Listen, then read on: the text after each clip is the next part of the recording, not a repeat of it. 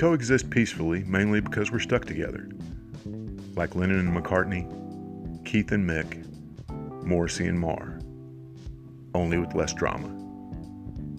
Jake Donovan, Booktown.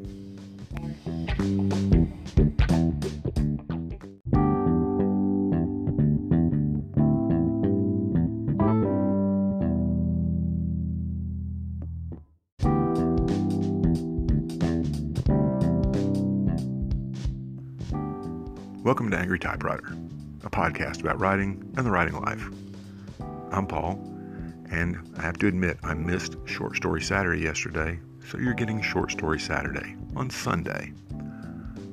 In reality, you're getting Flash Fiction Sunday on Sunday because the piece I'm going to share with you of mine is a flash fiction piece. It was the first flash fiction piece that I ever had published in a magazine, the Australian magazine Pure Slush, and it also made its way in a modified form into my third novel, Booktown. Now, part of the reason I'm sharing it today is as an encouragement, not just so you can hear my work. Flash fiction is a really good way to get your writing out there because there are a lot of online journals, websites, you name it, that publish flash fiction and do it pretty regularly. There aren't many print magazines left out there, and it's hard to get into the few that are left. But you can get your work out to where people can see it, to where you can build an audience, to where you can get noticed by agents and publishers a lot easier than you may think if you go the flash fiction route.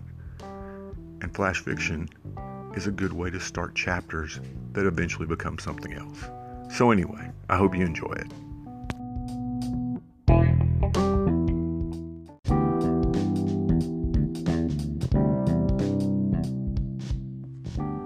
Therapy by Paul Combs. I think I'm starting to miss killing people.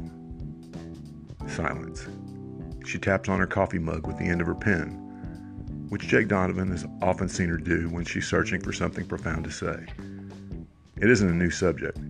In the past, he's brought it up as a way to avoid talking about other things. At previous meetings, Dr. Jen Red had suggested that he had never really enjoyed killing people, which is probably true, but rather that the military had given him a sense of belonging to something, and that was what he missed. He expects a similar response this time, but doesn't really care either way. He's here as much out of habit as anything else. While she mulls over her response, he smooths his collar and glances around the office. She has transitioned from a Far Eastern theme to an African one. Tribal drums have replaced statues of the Buddha, and prints of elephants and water buffalo hang where Japanese silk screens previously adorned the walls. Only the incense burners remain on the small bookcase. It's still more calming than the Aztec, Maya, Inca decor that dominated the room on his first visit. Prints of pyramids are fine, but the ceremonial stone knife on a miniature Aztec sacrificial altar was a bit much. I think you have anger management issues, she says. Now that's a new direction, one he didn't see coming. I think I should backhand you for that, he says. She laughs.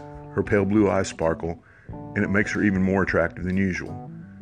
She's wearing a skirt that displays her shapely tanned legs, and he briefly considers suggesting again that having sex with her will stimulate his progress. This approach has failed several times over the past year, as he expected it would, but Jake doesn't discourage easily. You won't hit me, if for no other reason than the fact that I'm the only therapist in this town who will have anything to do with you. She has him there. You dangle one egghead with a linen beard over a third-floor balcony railing, and word gets out to the psychiatric community pretty quickly. Plus, he's never struck a woman. Shot a few, but never struck one. Maybe I'm just depressed. I heard somewhere that anger is often depression turned outward. See what her massive psychiatric ego does with that one. Perhaps, she replies, but you have no symptoms of depression. In your case, I think it's more likely frustration turned outward. Frustration, he thinks? Frustration is trying to casually stand with an erection. An interesting thought, he replies, rising slowly from the chair. and one I'd love to explore more deeply, but I have to preach in 45 minutes.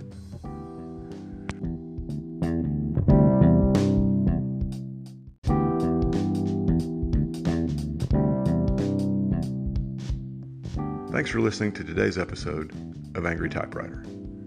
I hope it's been both informative and entertaining, especially for you writers out there.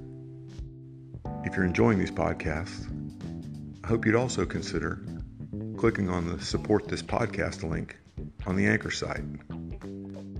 For as little as 99 cents a month, you can help keep these episodes coming, and it will also go a long way toward making this podcast completely ad-free. Thanks again.